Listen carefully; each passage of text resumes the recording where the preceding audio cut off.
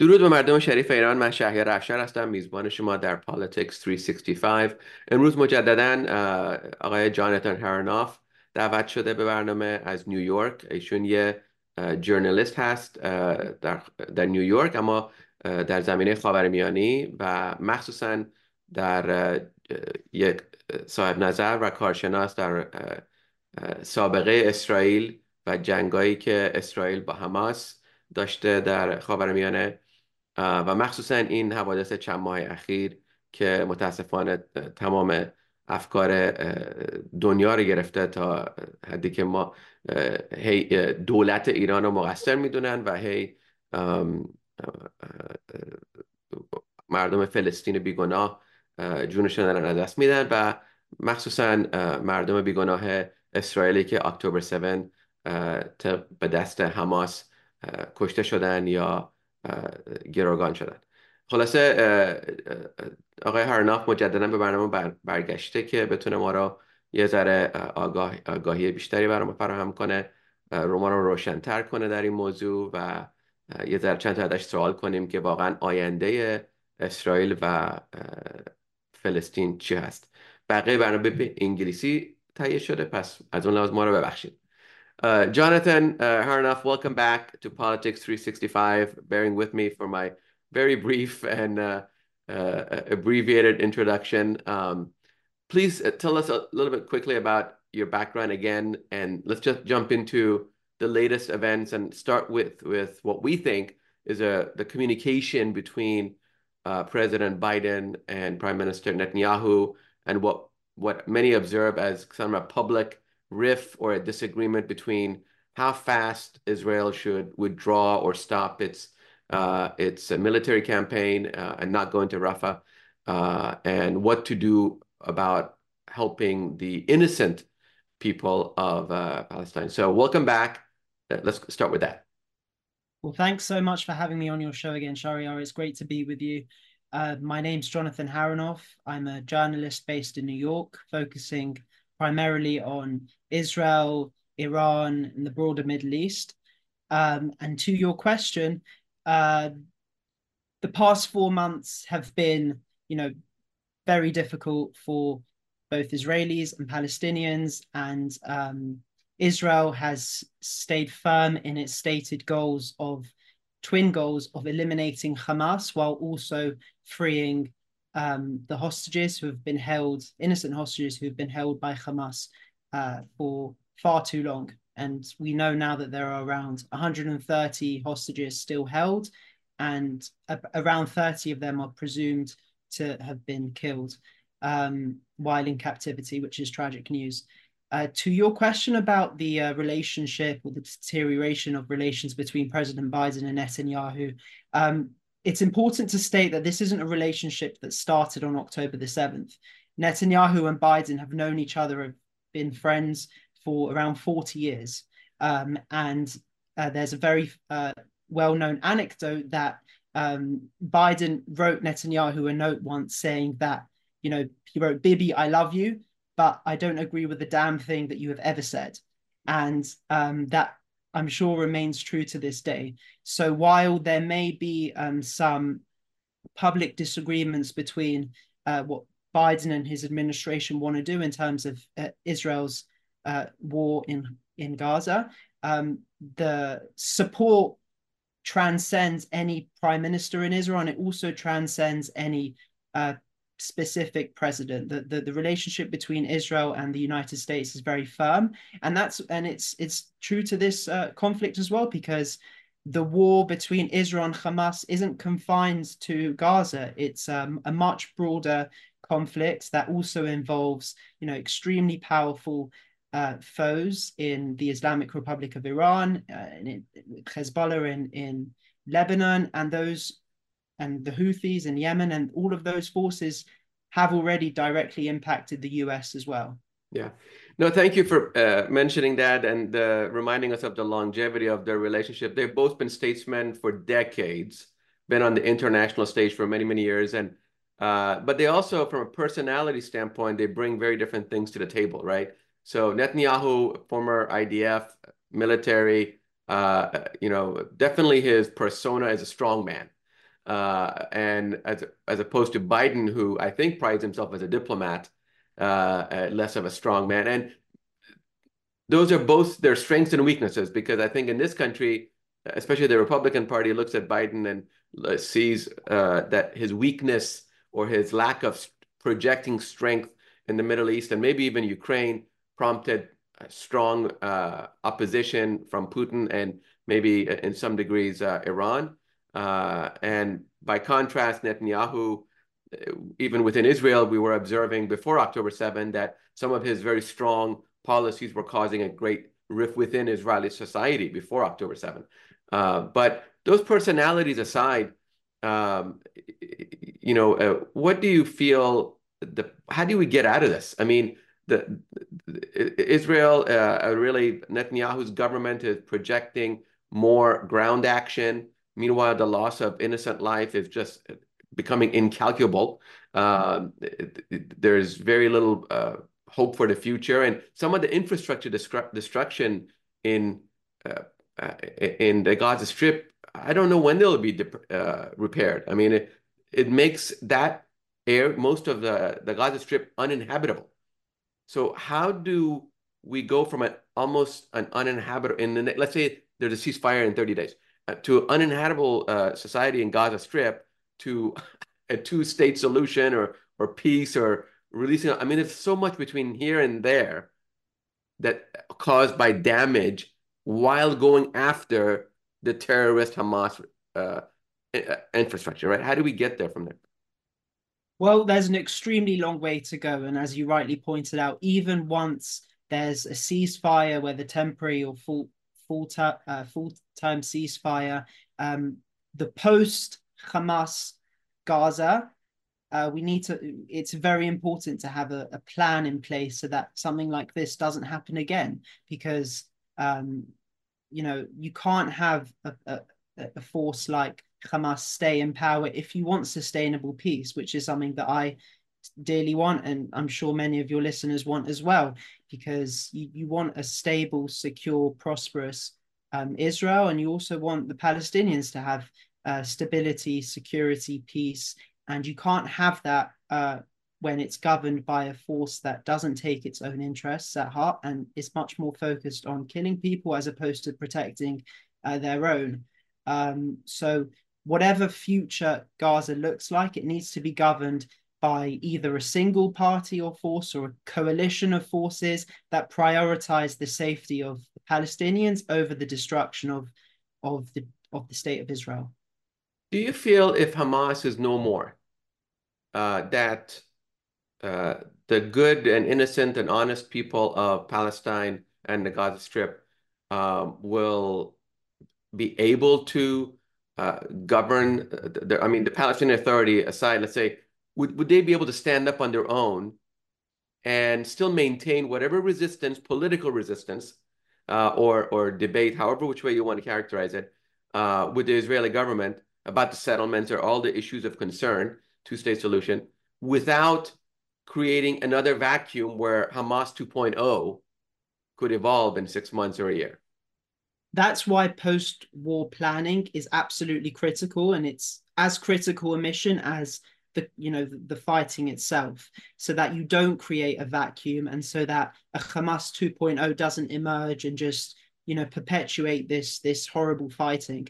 I don't know if it's the $1 million question right now. I don't know if the force that comes after Hamas in Gaza is a single political movement, whether it's the PA, which hasn't been that convincing, or a coalition of forces in the region who have a vested interest in the prosperity of the Palestinians. And that's why this isn't just Israel's problem to deal with.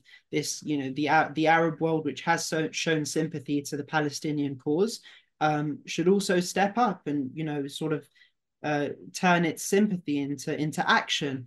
And it can do that by taking part in this post-war planning and making sure that Gaza is as prosperous a place as any place in the Middle East, as Dubai, as Tel Aviv, so that war doesn't reoccur.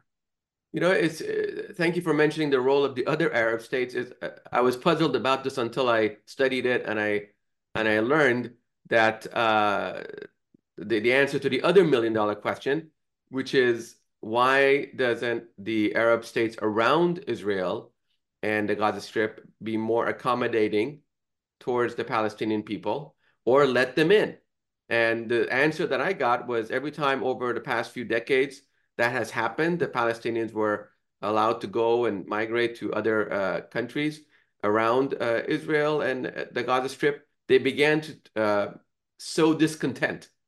They began to rebel and push that society into a conflict which it didn't want and it didn't have with Israel. So now all those Arab states have their walls built around the Gaza Strip, and they're not, apart from a few, I don't know how many refugees are around in some, but for the most part, there's probably more Latin Americans coming over the American southern border than there are Palestinians going over to the Arab states next door. So is that still the case? I mean, when you say the Arab states should do more, shouldn't it start with letting war refugees come to their countries?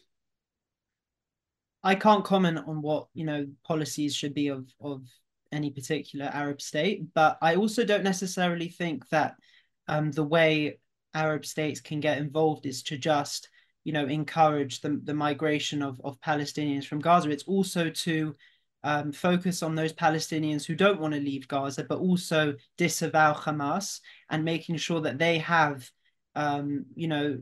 the tools, the infrastructure, as you mentioned, the sort of stable economy and a life, so that they don't have to resort to the fanatical elements of their society, and they can focus on themselves, they can focus on peace. But there's no doubt that there's a lot of things that the Arab world can do, and but it's also that there's a balance that they need to strike. If you look at Saudi Arabia, for example, before October the 7th, there was so much momentum towards Israeli-Saudi normalization, and some say that may have even been what caused Hamas to carry out these attacks to sort of stop any such normalization from occurring. So it's in Saudi Arabia sees that it's in its interest, in its security interest, diplomatic interest to have these relations with Israel. But at the same time, it has publicly expressed sympathy for the Palestinians. It's the sort of protector of Islam, and it's the protector of some of the most holiest sites in Islam, and it's got this bond with Palestinians. So it's got to strike this sort of balance between the two, and I hope to see more of that. It's a very difficult solution and crisis, and it seems every generation is dealing with another version of this conflict, right? In fact, the movie Golda is on HBO right now, and I've watched it several times. And the Yom Kippur War, and every decade, the 6 Day War. I mean, you have all these constant attacks by Arab states and Arab forces on Israel since its inception, and every generation, honestly, is saddled with the same problem. How do we contribute to Middle East peace between these two states? It just becomes harder and harder because the same people, those fanatical elements, I think you're mentioning, 100% true, in Hamas, they weren't born fanatical. They grew up in an environment where fanaticism was cultivated, and it took shape in the minds of the youth. And as soon as they could bear arms, they became victims of a fanatical philosophy, which maybe they inherited from their environment, from their parents. I don't know. But now we have another generation impacted by war. They've lost their siblings, their loved ones, what have you.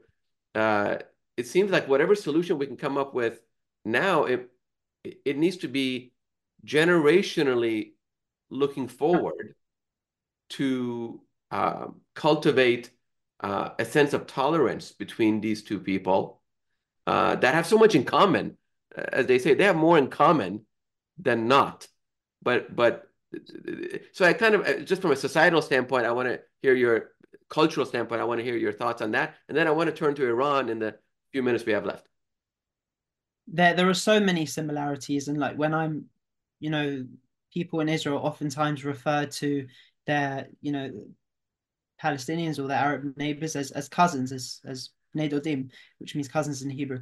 Um, but in terms of this generational in finding a solution to it, that's why it's such a difficult problem to solve, because you don't just want to solve it for 1 year, for 2 years, 5 years. It needs to sort of be a permanent solution, and in order to achieve that you need something drastic. And we, in the past few decades, we've seen some momentum, sometimes we get close to a solution, but we've never quite got there yet. And the scary thing for me is that this Middle East conflict hasn't stayed confined to the Middle East. If you just look at, it's also expanded and morphed in all sorts of ways. If, for example, on college campuses, people who may have never ever been to the Middle East before have suddenly taken very strong stances, polarizing stances, suddenly, seen other students who support other, movements, or, for example, pro-Palestinians against pro-Israelis. There's been so much polarization, so much disinformation, and social media has played a huge role in that. And it's scary as well, because we've reached a point where this conflict isn't always grounded in truth and facts. It's grounded in a lot of misinformation that's spurred on by social media. So it's just added another dimension to a war, a conflict that was already extremely difficult to solve. 100% true. Any conflict, I remember the 1979 Iranian Revolution. There were, all kinds of incendiary rumors being spread by the revolutionary forces, I guess, against the Shah, which I think misled many people into believing that Khomeini had a better solution, which clearly didn't work out for 45 years. And now when you add to it, we have this conflict, brewing conflict. Social media just exasperates an already impossible situation. In a couple of minutes we have left, let me ask you about Iran. Of course, Iran has been feeding Hamas and Hezbollah, and I just have to wonder, uh, if Iran wasn't here, Mhm. uh, the regime, not the country. If the Iranian regime wasn't here, um, would Hamas and Hezbollah have any feet to stand on? Would there be another supporter? That's one half of the question. And the second half is, uh, I think if Iran were to, they would get more um, diplomatic or regional power by being peace brokers like Qatar instead of being terrorism sponsors. I mean, how do you feel about those two? Iran as a country is an enormous, beautiful place with thousands of years of history. To your first question, we almost got the answer to that in the Masa Amini protest, but we got a sort of glimpse of what the people wanted, what they were fighting for, and what a future Iran could look like. Unfortunately, we didn't get quite there, but it depends on what would come after the current regime. If it was a different force that was very similar to the current regime, we probably wouldn't see a change. But if it was a more secular, freer society, then we may have a more prosperous Iran that focuses more on, being this powerhouse in the Middle East that's going to force peace in a good way, as opposed to one that wants to sow discord and destruction and chaos in the Middle East, which is what we've seen it do now. And an important point to remember is we've seen the Islamic Republic of Iran, through its proxy network, caused so much chaos and destruction in the Middle East in the past couple of months through its proxies of Hezbollah, Hamas, and Houthis, that we forget that it's also causing a lot of pain and destruction to its own people inside Iran. And that's what prompted Mahsa Amini's death didn't occur in isolation. She was one of many young women who were persecuted and ended up losing their lives. So it's important to remember that it's playing a dual destructive role in its own country and abroad as well. And a future Iran, depends on what comes after it. It could be the most incredible country and force in the region, and it can also be another, again, equally destructive. Yeah.